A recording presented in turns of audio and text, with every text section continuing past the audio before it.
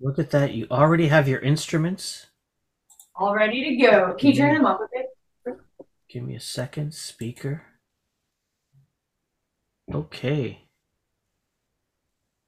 So we have Simon, Jen, and Fred. Yeah. All right. Chris is where? Behind the couch? Yeah, he's so far behind the couch, he's not even in the room. But yeah, he's coming from another gig, and that's the way it is with drummers on demand, you know. Listen, I didn't want to put down any drummers, but you went there, so. Hi, the following podcast is brought to you by Radical Road Brewery, the best craft beer in the heart of Leslieville. Find them at 1177 Queen Street East. That's Radical Road Brewery. Hi, I'm Jen. I'm Simon. I'm Fred. And we are Neon Bloom, and you are listening to and or watching Welcome to the music.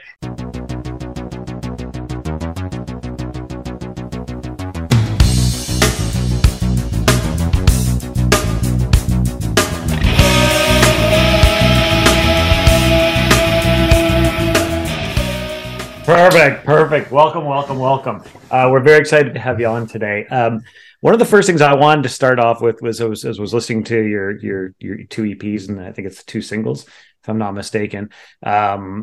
Is the variety of sound, like I'd like to explore that, because it's like everything from, like, I hear sort of late 70s sort of post punk almost into new wave kind of thing, to chill, to like almost like pop punk ish. I mean, it's just it's a variety, and I'd love to explore sort of where that comes from, and where, you know, yeah, where does your sound or your variety of sounds come from? Well, I think I mean, Chris isn't here, our drummer, but all four of us have slightly different tastes and genres that we're inspired by. For myself, it's definitely, like, you nailed it with like 70s post-punk, and I like punk and rock and stuff like that. That's where I'm coming from. And then you guys, go ahead. Yeah, I mean, I love that stuff too. I like a lot of electronic music, more like 90s alt rock, maybe like grunge, or like Radiohead kind of 90s stuff. Got into used to play in jazz band and whatnot. So we have a lot of different influences. I think some of it, like when you're talking about the EPs that we have, like one of the EPs we recorded at home, like during the quarantine.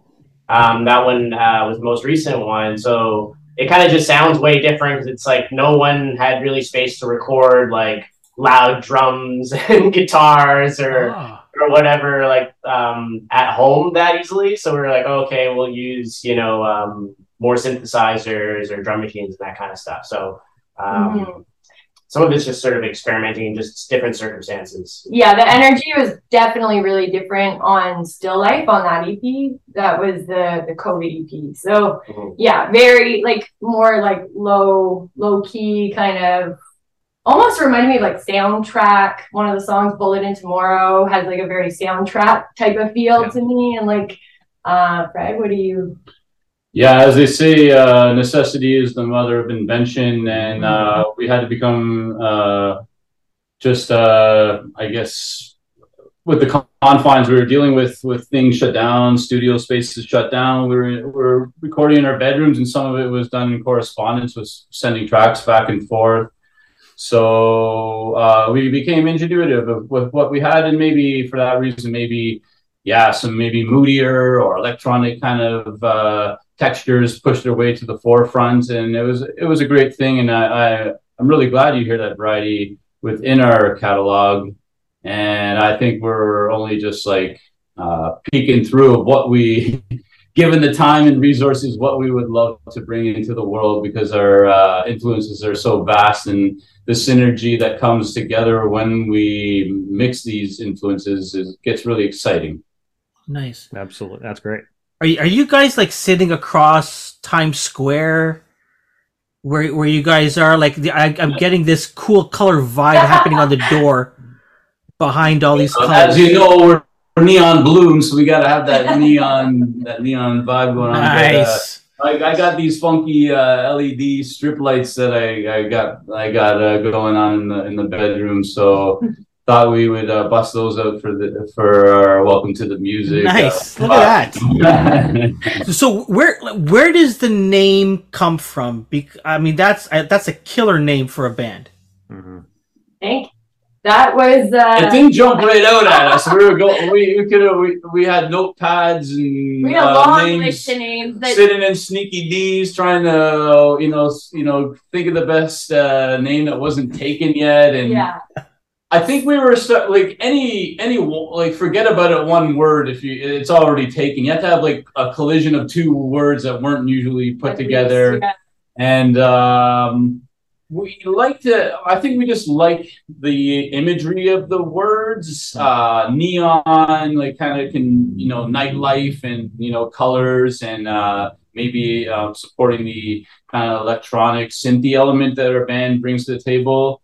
And bloom, life, like we didn't want it too dark, and I don't think we could deny a little bit of Nirvana love there with bloom. I think that it came with the territory. What names got left on the floor? I'm trying to remember. While he was saying, I was trying to remember. We were like, I think Static Blue. Oh, I hated that one. Yeah, they're cringeworthy now. Yeah, there were some combinations. I mean, some were cool, and then we had to look online. No, it's already taken.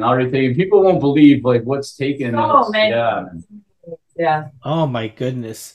So how did the three of you get together, or I guess the four of you, but you three here? Yeah. So Chris is not here, but yeah. So there used to be a site called Down to Jam, and it was set up almost like how Down to Jam. Down to Jam. It was a website. Yeah, like Jenny says, it was like a dating site for musicians, but not dating. Greg used to go on that other website. What was Down to what? Greg used to tell me about it all the time. That's a whole other thing. That's another show. That's another show. Another show altogether. But no, it's too bad this site doesn't exist anymore because it was great. It was perfectly designed. Like if I could have, put my wish list of how a site would be designed, this had it all. You could upload your audio links, photos of yourself, and then it went right down videos, and right down to the detail, genres, and even how serious. Like how often would you jam? Ideally, 1 to 3 times a week, and once a month. It was really well designed. Anyhow, it didn't survive, but. Jenny was on there. Yeah, I was on there. We matched. We swiped right to each other. We met up in person. Did we meet up in person? Yeah. Yeah, that's right. Yeah, we jammed. We got along well. Yeah. So we were like, okay, let's pursue this, and then second date. And then Chris. I suggested Chris as we tried to assemble more members. I suggested Chris. I had jammed with him once, but he stuck out in my mind as a great drummer and just a great guy that we got on the same vibe together. And then we put a posting, I think, in Craigslist looking for a guitarist and lucked out. Yeah, lucked out. Yeah, some talented. I didn't know about Down to Jam. Keyboard and guitar. Yeah, we never knew we would have bumped into a musical wizard of Simon, but there were some really talented people that replied, and we jammed with them. They were great, but Simon just stood out above the rest, and yeah. That's great, and that was like what a year or 2 years before. This was over 5 years ago. Oh, that was over 5 years ago. Okay. Yeah, but I didn't realize you guys have been playing that long. Those are the blank years, the 2 years that were lost in the void, the black hole. But yeah, it's just a blur. It's just a blur. Yeah. So when you guys meet, how do you what do you jam to? Is there an interview that what bands do you like? What music do you play? Who did you play with? How does that start? And how do you know? I guess Jen and Fred that. Simon and Chris were going to be a good combination. It's like a collision of a date So like the chemistry aspect of like a date almost with a job interview. So you're kind of like, because you want to be serious, you're going to invest a lot of time in it and you want it to work. And so they're like practical, a lot of like, there's a very practical side to it of like, okay, how committed are you? How much are you going to put into this? Are we on the same level? If not, nope. Like we had to say no to some people. We're like, okay, bye. Like that's not going to work. And then there's this other side of like, do you get along as people? Because you have to spend a lot of time together. We've traveled together. We've had to, you really have to get along. And then there's also like the musical chemistry that has to be there. And you can just tell when it isn't. Like when you're out on a date, like you just know when it's working, you know when it's not working. And we got really lucky, yeah.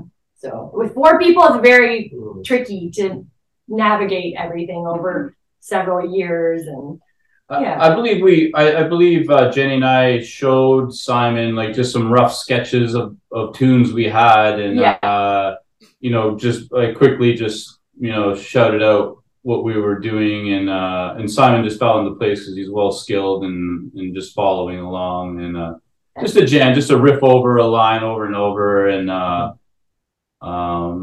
how. As I remember, I think we met Simon, and I think Jenny and I met Simon, and it went well. And then I was really hoping that Chris could come out for a jam, because if Simon were on the fence with Jenny and I thought if Chris came out on drums, it would sell Simon on the idea. So okay. Yeah, so you guys were recruiting Simon. Yes. Yeah. That's when we realized how good he is. Okay. So Simon, before Neon Bloom, what were you up to? What was your musical journey? Well, like I started in piano lessons, Okay, yeah. Chinese parents. So I started piano lessons, and did that for a while. I just got bored with it eventually. Was like, yeah, I want to start learning guitar. And I was playing, like Green Day and then Blink-182 and that kind of stuff was like kind of my first entry into it. And then, I just sort of stuck with it. That was probably around, I don't know, middle school or something. I was like, I'm not doing piano anymore. I'm playing guitar. And, just sort of kept at it. I did some busking and stuff. I used to live in Vancouver. I did some busking there. I did a bit of busking here. I was playing in another band at the time called Paper Parachutes. And that was kind of more of like a soul funk band, which I really loved that kind of sound too. Okay. But I was feeling like, it'd be fun to do something that was like a little bit louder, a little bit more intense, kind of, more like rock kind of sound. I was just browsing Craigslist, I guess, just seeing like, hey, who's out there, and like, or just to try and find people to jam with. Like I've actually found a few groups of people on Craigslist. We rent like a jam space. You just show up, you jam for a few hours. It was fun, right? So I would go to, I don't know, I just kind of looked for people that seemed cool and wanted to play music, and found these guys. And the first jam was weird, but I was like, I think there's potential here. Like I'll come back. I'll come back to jam again with the drummer. And it definitely brought it together. So I think we were just sitting in this room like playing guitar and stuff, and it's like, I don't know, for a rock band, you never really, you just got to be loud. There's got to be drums going and stuff. Like you can't really get a sense for what it's actually going to be until you kind of get into that setting, Sure. So, right. But I think once we had that first like full jam, I was like, this is cool. I'll stick around for this. And actually, for the listeners at home, I would say I've had very good luck on Craigslist finding people. Yeah. Well, what it's worth, I don't know why. I don't know if that's just my personal experience. But and for what it's worth, I find Craigslist very creepy. If you're a woman, it's like just don't even go near. Oh, I can't even. It's like LinkedIn. It's like I can't even imagine what it's like for you on various platforms. Yeah, I think even like, I'm not sure at this time, but going back 5 years and before then, it was very common in Toronto that projects were being built on Craigslist. Maybe things have changed as they do in 5 years, but very, very common. And it's very, the whole Toronto downtown is so active with bands forming and really good bands, and so many live venues that are supporting that for sure. And promotion crews. Absolutely. Okay, hold on. I was going to go like, Jen, tell me your story. Fred, tell me your story. But I want to stop on there, Fred. So you're saying that today there's huge support locally for bands? There is. It's people got to work really hard. Like the promoters doing it online, postering, working the venues, organizing, drawing the crowds. So it's very active. It's very active. You got when you talk about bringing in the crowds to fill up the rooms. There's decent support. Like, you really got to work for it at every point. I think if everyone's doing their job well, then yeah, the support is there. But you do got to work to fill up those rooms. But the support is there. Yes, there are, even after the pandemic, we've lost a number of venues, but there still are plenty of good venues in the downtown and just outside the downtown of Toronto. Sorry, go ahead. Also, I think it's a popular thing to do. That's you talk to people, 20s, 30s, 40s, like that's what they want to do. Check a show, check a punk show, a hip hop show, a rock show, jazz. There's everything, and people. I think it's a lot. There's been a shift. I think even from the days, like, still, of course, DJ clubs and that are still popular, but I think now there's been a little bit of a shift that it's a cool thing to do to check out the good bands. And you've worked with Save Toronto Music Venues, right? On Instagram, that group, and I know with Bitch Fest. So, can you talk about the importance of groups like that and everybody working together? Yeah, so it's super important, and I know Ashley pretty well, who started Save Toronto Music Venues, and I know she reached out during COVID, like during the lockdown period, and I just call it COVID. Like, I don't know if you know what I mean, but yeah. The blur. Yeah, she reached out and they were making these t-shirts, and she's starting up, the company before we were back playing live. And I thought it was a great idea. And just like, it's been interesting to see it grow. And then once venues were open, we were playing again, she started booking shows. We've played several of them now, including Bitch Fest. And yeah, when you go to these shows, it really like fosters a sense of community. When you're there, like, people really, it gives them something to latch onto, I think, instead of just being like, oh, there's 10 different places I could go tonight. I don't know, maybe I'll stay home. There's a bit more incentive to go to the same shows, like see the same bands, actually show up, support. When you have these other people more from like a business side of things pushing it and organizing it and making the t-shirts, making the compilations and all of that, like it really helps the bands a lot and the venues. And yeah, I think it's great what she's done. So I think it's fantastic. And I would extend from there to say, when a production crew does a great job, then even if they're putting on a bill and you may not be familiar with the bands, they've built that reputation. So you'll have a bit of faith. Well, Save Toronto Music Venues is putting on a show tonight. It's, I think they've put on a great show. All the other times that I've seen, I don't recognize these bands, but I'm going to give the benefit of the doubt that you're going to do a good show. It's going to be good. You're going to see familiar faces there. So that's what that reputation you get with these good promoters. Yeah, it's also the shows are more cohesive, because I find what I can't stand is when we play a show and it's like 4 bands and none of them should play together, because it makes no sense. Like, you're just like, I would not watch this band or this band or this band together. Like, I would never, I don't think anyone would like all these bands. So it's kind of like a waste of people's They're time. well curated. These production groups. You know what you're getting. You're probably gonna like most of the bands. It's a theme. Like, it's not some random assortment of like pop and R&B and hardcore and rock. Like, you're like, what is that? But that happens a lot, I find. I don't know why, but it does. With smaller venues, it tends to happen. Unless there's somebody who really cares and is organizing it and putting effort into. Okay. I don't mind smorgasbord sometimes, but that's just me. I do not like the song. So Jen and Fred, you've toured, you've been in the business for a while.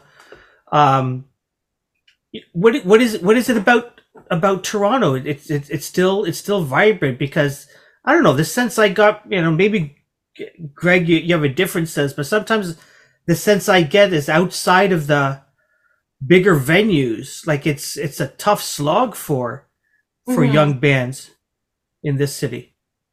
Yeah, I agree.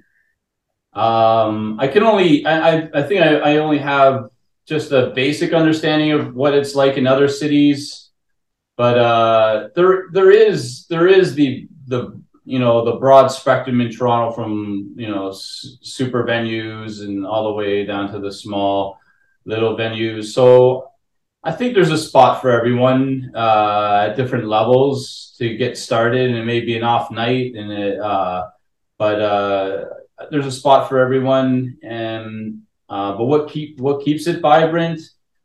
Well, I mean, I think just because there's a concentration of people, there's the outside chance that you're going to get some accidental traffic, or there are people, especially in the warmer months, passing on the street and just looking to jump in somewhere to catch some entertainment. And so there is, you will get that factor. And maybe because if you have friends in the downtown area, they don't have to transverse so far just to catch your show. They can just stumble out of their house and walk in distance, or a streetcar in this downtown core, be it the College Street, Dundas, Queen Street, and the cross streets. It's a little bit of a hub, and people can pair it together with other things going on in the night, so it's not like one thing driving out to the middle of nowhere to catch that show, driving back. No, I think there's that fluidity that happens in the Toronto downtown. So that would be like some of my shots from the hip to think what keeps the live music alive in Toronto. But it's just that. And in Toronto, I think almost there aren't so many cities that Toronto at every night of the week there's something going on in Toronto. Mm-hmm. Yeah. It could be Tuesday night. People ask me what's going on. It's a Monday night. I could tell them what's going on, because there's places there's just places that people are just hanging out, and especially in the warmer nights. But now they have these patios that line the sides of the street all over Toronto. So there's just people hanging out. So there's always something going on, people hanging out and people getting out of their houses. And so that is a factor. Yeah, I do find it frustrating though in Toronto when, there's a lot of these small venues and you play them over and over and over again, and it's fun and it's great, but it's like you get to this certain point and then, there's the Phoenix or like these like bigger places, and it's like, how do you get from here to there? And that's where I'm continuously like feel stuck as a performer. Like we end up at this place where it's like, I personally feel like sometimes we're spinning our wheels, and I'm like, okay, what's next? Like, what do we do next? Where do you go from there? And I feel like we're kind of lacking some support for bands in that way, like in terms of growth, like past a certain point, what do you do? Yeah. It'd be nice if there was, I don't know, some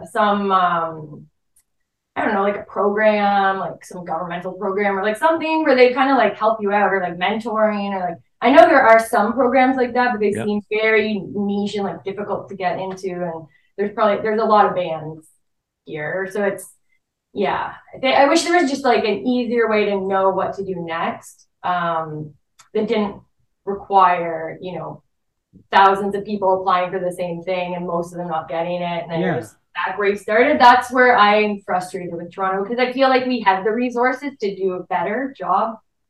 So that's my complaint. But I do love all the venues that we play, and I'll keep playing them. Sure. I enjoy it, but it does get a bit frustrating. So you had the chance to play on the Lemon stage at El Mocambo. That was amazing. Yeah, that's a great example of sort of like in between where they're kind of pushing new artists, and it's a great venue. It's amazing. The Lemon Stage did a great job. That was thoroughly impressed. Yeah, that was actually I'm sure there's a bit more of that going on. Okay. Really. Like that, like really like more support for our artists, because it is important to have artists in Toronto and to keep them going, like to give them to give back to them a bit, even though I know some people don't agree with that. I do. Like, I firmly believe in supporting the arts and trying to keep people's careers going and helping them grow, because it actually is such a payoff if people do well, right? It's good for the city. It's good for everybody. Yeah. Absolutely. Yeah. So you're heading to. You just played. Let's talk about you've just recently played at the Bovine Sex Club, right? We're about to. You're about to. Next Sunday. weekend. Yeah. Sorry, when was that? This coming Sunday. This coming Sunday, November 13th. Yeah. Okay. Awesome. And that is the Save Toronto Music Venues production. Yeah. Okay, nice. So there are some of these things like Save Toronto Venues, like Lemon Stage, that sort of help foster that. Is sort of, okay, how do we get to that next, the bigger venue, the next step up? I'm curious what you guys are going to be playing Japan, correct? That's right. So where does that fit in? And where I'm going with this is Greg and I recently have had some conversations, with people that have, written about Canadian artists that just go to Europe or go to Asia, and they literally, they're huge there. And you ask people in Toronto, you go, yeah, I never heard of them. Well, you go over to, I don't know, anywhere like Finland, and they're like a massive band. They sell out everywhere they play. So I'm curious about, number one, this trip to Japan, how you got that, and what's happening there, and your thoughts around, is Toronto the be all and end all, or are there thoughts of, maybe we go to Europe or Asia and see what's going on there? Yeah. So the whole tour with Japan started with a festival that came in front of us.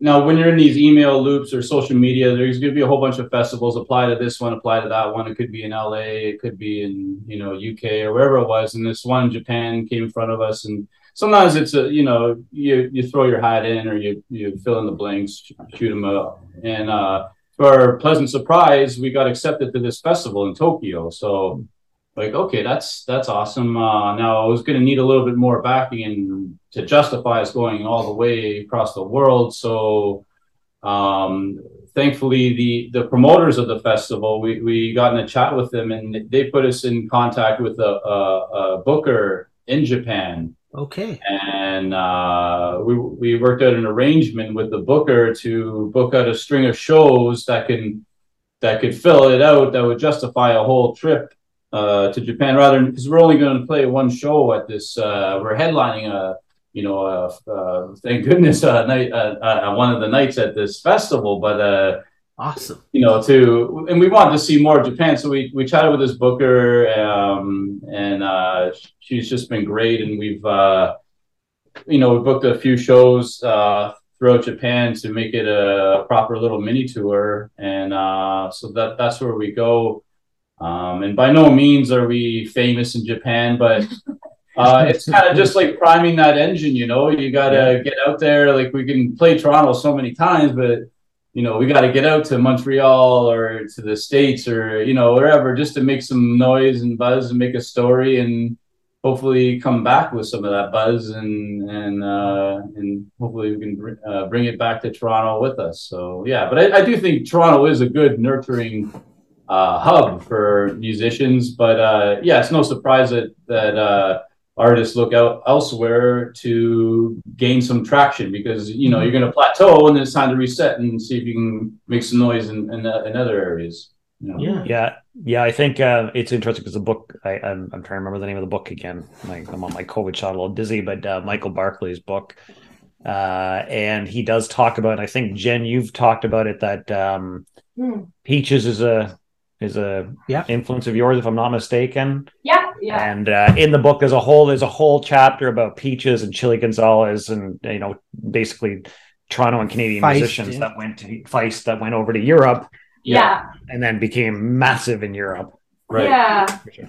That's what I find such a shame, is that we lose so much Canadian talent to the Europe or the US, because why would they stay here if they're not able to make a career of it? They put so much time and money into it. If someone's going to give them what they need, they're gonna leave. Like that's what I find frustrating. I really feel like I love Canada, but that's like one of the downsides here is like not enough support for our artists, and it goes for like the technology sector too. Like they're trying to change that now, but like so many different areas, we just need to like put more in to these people and into our talent wherever that is, whatever area. I think that's really important. Yeah, I don't know if it's, I think a lot of it's just a function of our population. I mean, Sure. Our population of Canada is the same as California. So how would we imagine we're going to, compete just to stay in Canada? But I think, it's just a matter of numbers that in Europe or US, there is going to be, more people to support the shows. And so and sometimes it's just I think to get a fresh new look. I mean, all the way back to the time of Jimi Hendrix, of course, he's massive. He would end up being massive in the States, but he didn't get there until he did his little jaunt in England. So sometimes I think just to get that fresh air is the case. And little countries sometimes punch above their belt, and I think Canada does that, from big pop stars to indie rockers, and we do that, as do other countries like Iceland or these other. But it's no surprise that sometimes you got to spend some dues in the bigger hubs like the States or Europe. Yeah, for sure. So moving topics a bit, one of the conversations that we have with a number of artists is around the LP versus EP versus singles. So I'd love to get your view on, having released 2 EPs and a few singles, sort of that, today's where we're at today in terms of music distribution, the way people are listening to music, and your choice to go the EP route versus LP. And I don't, maybe there's plans out, I don't know. Simon, you. All right, Simon. We've never released an LP, right? As we released 2 EPs, right. We've released a few singles. I think it's difficult now to justify doing a whole LP. It's expensive, right? To spend the time to record that many songs, plus studio time, and if you want to promote all the songs or like a number of songs of the album, it's just if you want to make music videos and all that stuff.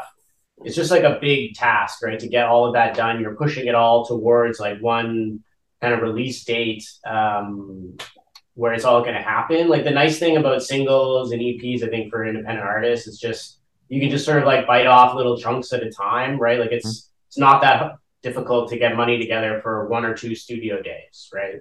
Whereas maybe it is difficult to get 2 weeks or something, right? And it's like people got to take lots of time off work, and it's just difficult to plan like such a big project, like doing an LP and giving it the promotion and stuff.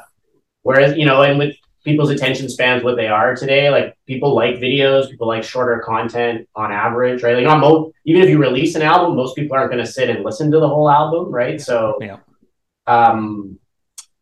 I think within the band, we don't necessarily totally agree on. I want to do an album. Jen loves albums. I like liner notes. I want a bunch of artwork. But it's not happening right now. I think Simon's on board. Jenny and I we're romantics. We love the long play, the album. Vinyl. Just those things are just life changing, and they, but. Simon says you need the resources, the time, the money to properly back an album, whereas with a little bit restrictions, you can still back an EP and the bite size. So yes, our goal is definitely to do the album, and we're working our way towards that. But in the time leading up to that, we had to get stuff on the get it on the scoreboard, and we want to get some material out there, show that we're alive. So we're doing these EPs, and we're doing our little short films before we get up to the big feature, if you will. And we've got to have the resources to do it properly, or else it's not going to be done right. So it is going to come. We're working our way up there, and I think it's no surprise. Yeah, nice. And it makes sense from I don't even think it's working a way up to long play I mean, there's a number of bands, I think in this band I use regularly, like if I look at Alexis on Fire, that have really moved towards the singles and the, Yeah.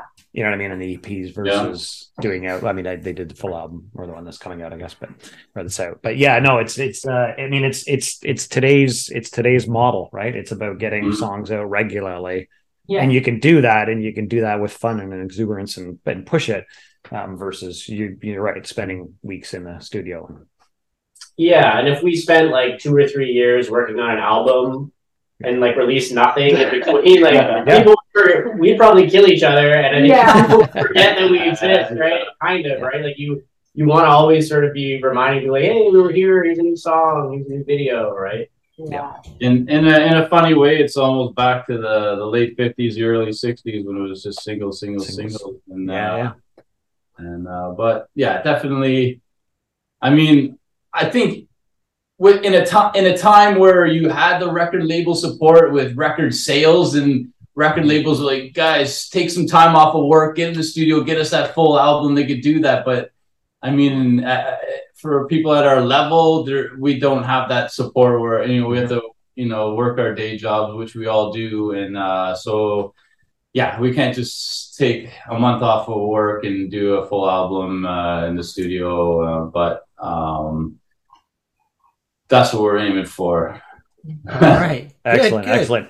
It's funny because you mentioned about the day jobs, and it's a question that I wanted to ask Fred. It's interesting because as I was, I guess, creeping you, it's probably the best way I could put it while I was doing the research for this conversation. You actually work with a number of other artists, including former Welcome to the Music guest Nicole Simone in your day job. You're in the production side of things as well. Yeah, I'm a videographer and photographer, and I've done a lot of music videos. So I've been fortunate to work with awesome artists in Toronto and broader into Canada. Yeah, for sure. Great, that's great. And I've worked with Nicole, and not even in the music world, but we've done some TV series and short films and stuff. So we get along creatively. Yeah. Oh, nice. So Tangerine is off of the most recent release, Still Life. Love the video. You guys are not in it, but I'm guessing someone had to go to Cuba. Twist my rubber arm, yeah. Again, this was this EP, Still Life, was done during the lockdown, even the hardest times of the lockdown. And we had started some of the musical ideas before the lockdown, and I was about to do a travel trip, a pleasure trip to Havana, and of course I'm not going to Havana without bringing up my camera because it's so photogenic with everything going on. It's just a time capsule if there ever were one at this time, but. So I did have the idea, and it was deliberate. I said, I'm going to shoot a lot of footage, and I think it could be good for one of our mellower tracks. So that, I'm going to shoot it in a way cinematic, if you will, but stuff that I thought, I'm going to catch some things, and I do think that I had Tangerine was in my mind, but I can't be certain of that. But I do think it was that. But this trip anyway, it was right at the precipice of the pandemic. I was there as February turned into March of 2020. We even had to get we had to cut our trip short. I was with some friends. We were there to celebrate a friend's birthday, and we cut our trip short because we saw the pandemic was really coming on strong, and it didn't look good. So we said we better get out of here because there's going to be just a mass exodus. So that happened at that time. But I shot the footage, and we cut it up in just like a montage, imagery. I think that just thought provoking as you listen to this chill, dreamy tune. Nice.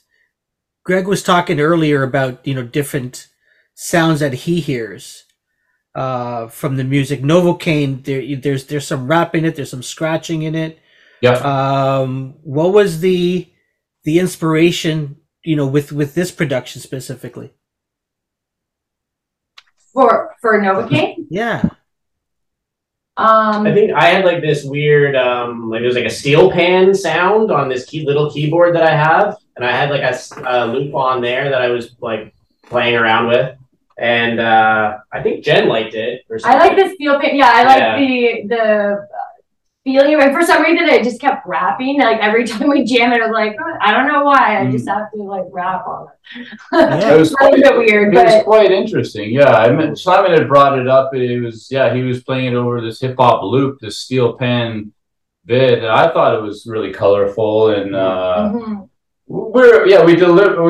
I remember we were jamming, and we, in our own inner circle, we were debating, well, could Neon Bloom pull off hip hop? Because I mean, that's not our home ground, but we said, yeah, if we do it tastefully and in a cool way. And Jenny just, she delivered with conviction, and it really sounded cool. So we're like, yeah, I think if we can do this confidently, we could pull it off. So we fell in, but yeah, that was Simon developed the foundation of the song, and I think he even changed keys at one point, so we could drop it down for Jenny to execute the hip hop flavor delivery properly, and we got your friend, what's his name? Yeah, my friend Mark Cruz, a friend from high school. So as the song was coming along, I don't know, it just dawned on me. I bumped into an old high school friend I hadn't seen in a long time, and he's an established scratcher with vinyl, and I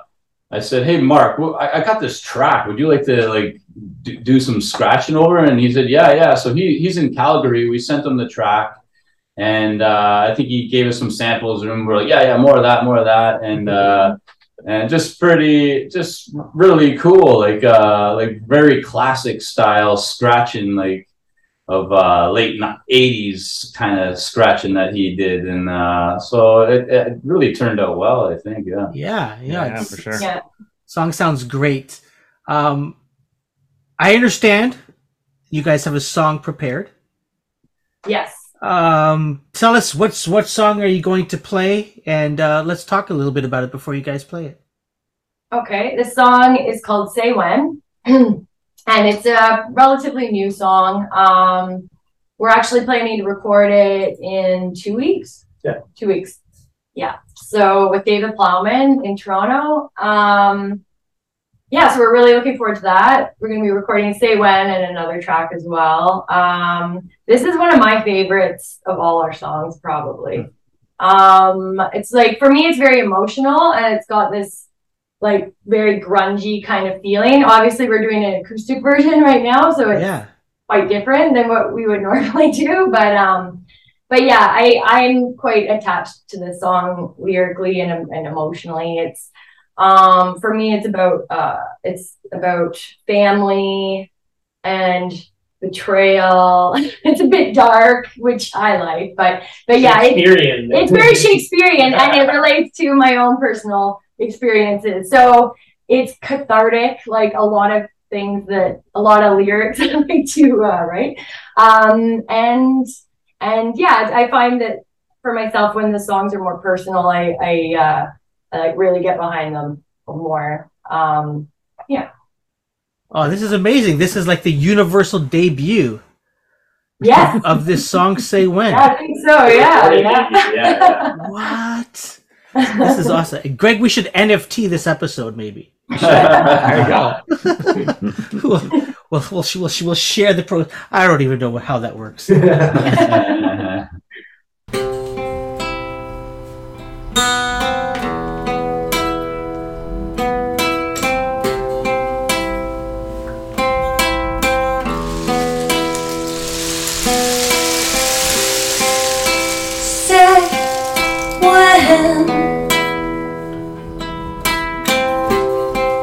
Just say when, 'cause where we've gone, it's not where we're from. Stay a while.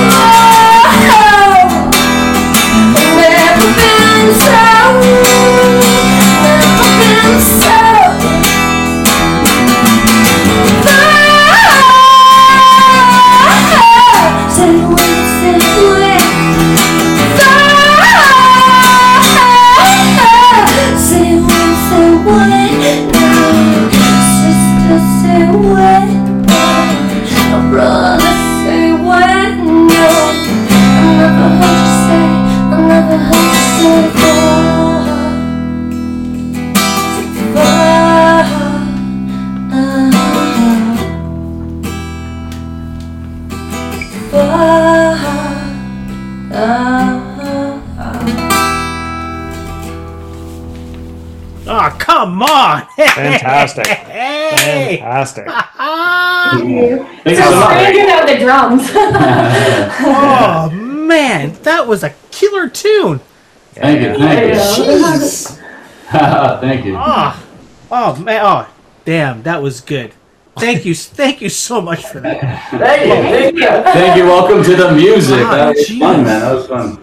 What the? I think with your PJ shirt, I think you can appreciate some territories we're exploring. That on was Yeah. was awesome. Oh my Yeah. god.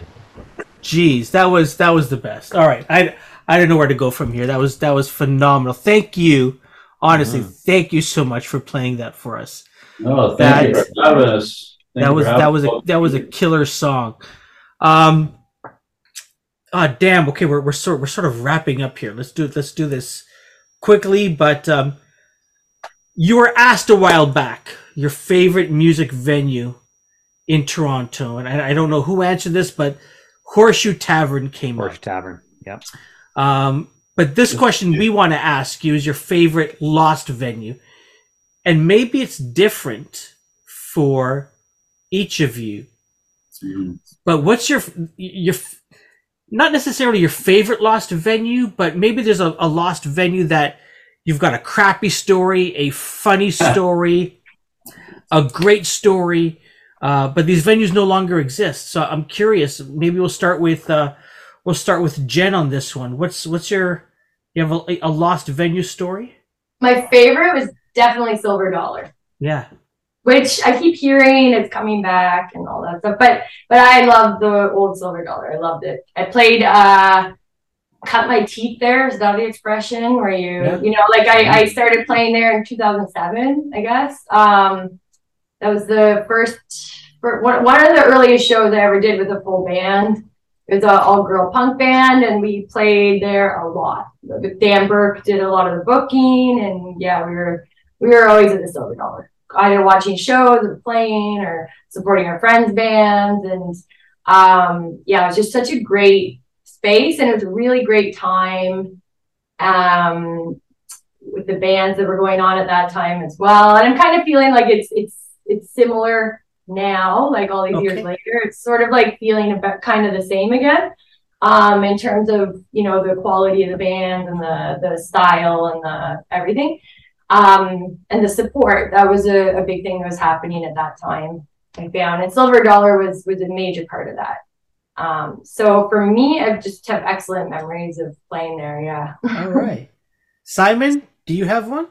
I think the one that sticks out to me is the Central, which was used to be near like the Honest Ed's, like Burbage Village. Yeah. It was part of that, so it got torn down a few years ago or whatever when they did that whole redevelopment there. I guess it sticks to me. That was the first place I ever played in Toronto. Okay. And it was actually not a great show. I think we were supposed to play. I think we were told, we were like, oh yeah, we were on last, and we were supposed to play at like 11 or something that night. And then the schedule was just like drastically behind time. I don't think we even got to play till like 12:30 or like 1 a.m. Like all my friends were pissed. They're like, dude, like what? Like I'm like, I don't know. We're supposed to go on next. Like I don't know. Like what's going on, right? Like. And I was just confused with the whole situation. So yeah, that was kind of a memorable one for me. And I only played there that one time, and now it's gone. Oh man. So no chance to redeem myself and No. go back. I guess. Oh geez. Yeah. Fred, what about yourself? Yeah, well, I can echo though, you know, when Jen mentions the Silver Dollar of old, that was a place, and through Dan Burke, that if he would do so much research to bring in bands from everywhere, Canada, the States, Europe, Asia, and that was a cutting edge place, and Dan would foresee these bands getting big, and that was a place to play. And if you got to play at the Silver Dollar, you knew you had proved yourself. And even Simon and I, like we would catch. I remember we watched Japanese Breakfast play a small show there, and you know, before they would become huge, and many other bands that would go on to do bigger things, you would see them play the Silver Dollar. So yeah.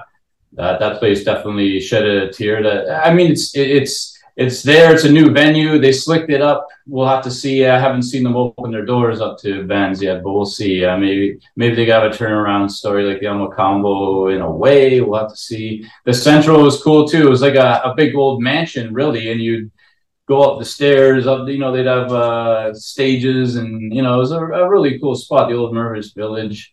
So that too was a great place.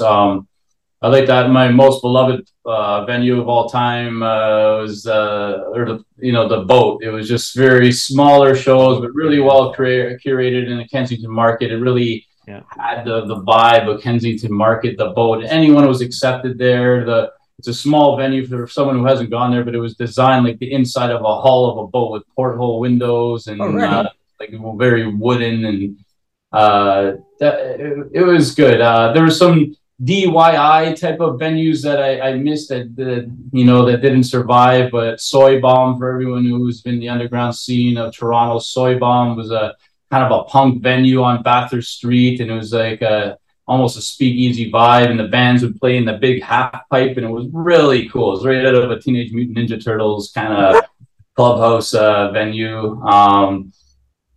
I gotta say, man, and this would echo across the city, we just recently, after a big fight, we lost Cherry Colas on Bathurst Street, and we know Matt Groupie had put up a big fight with a lot of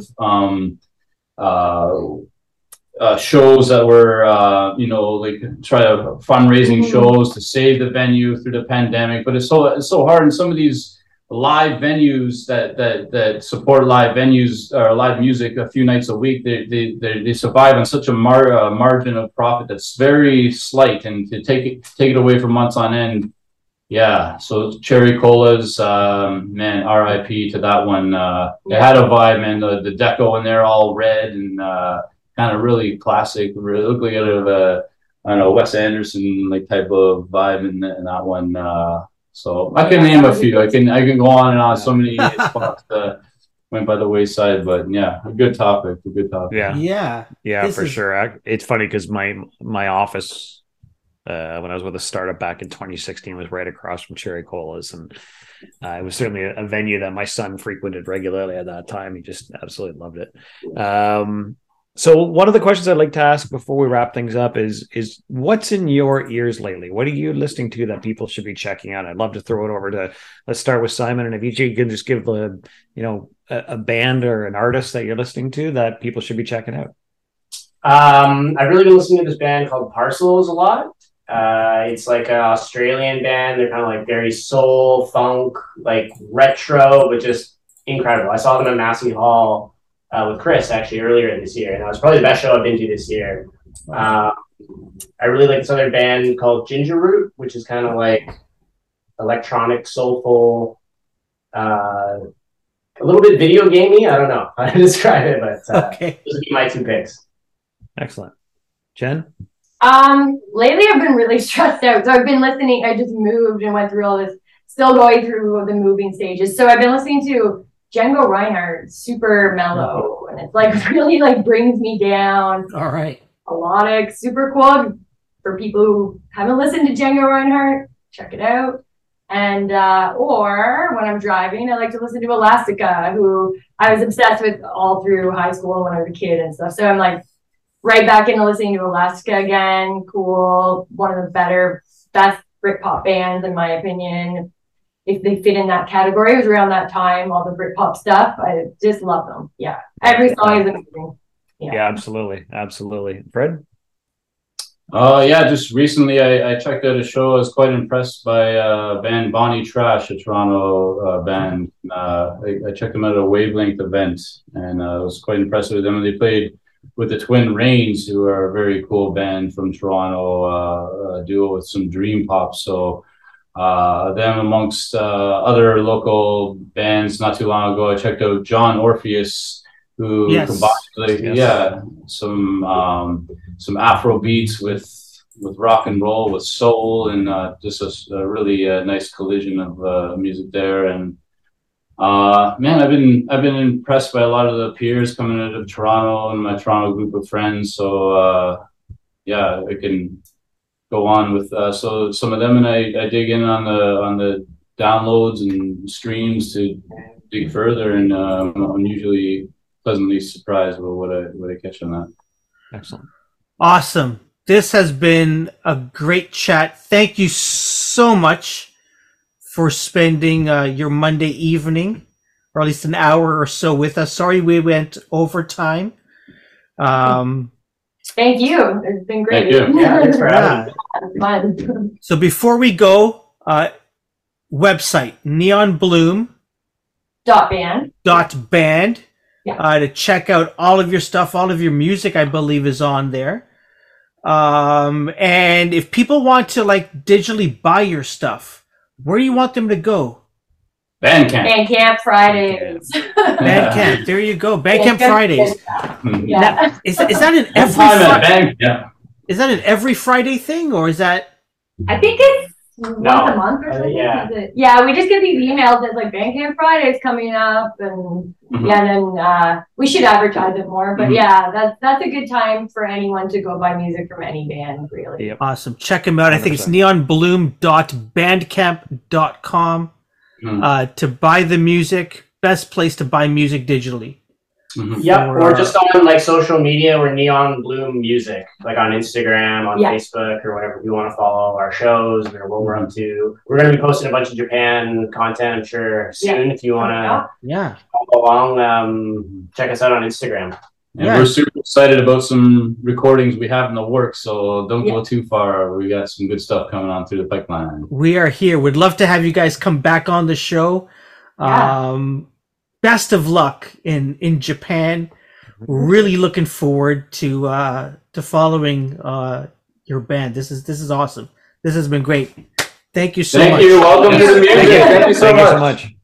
Thanks. Thanks a lot. Appreciate it.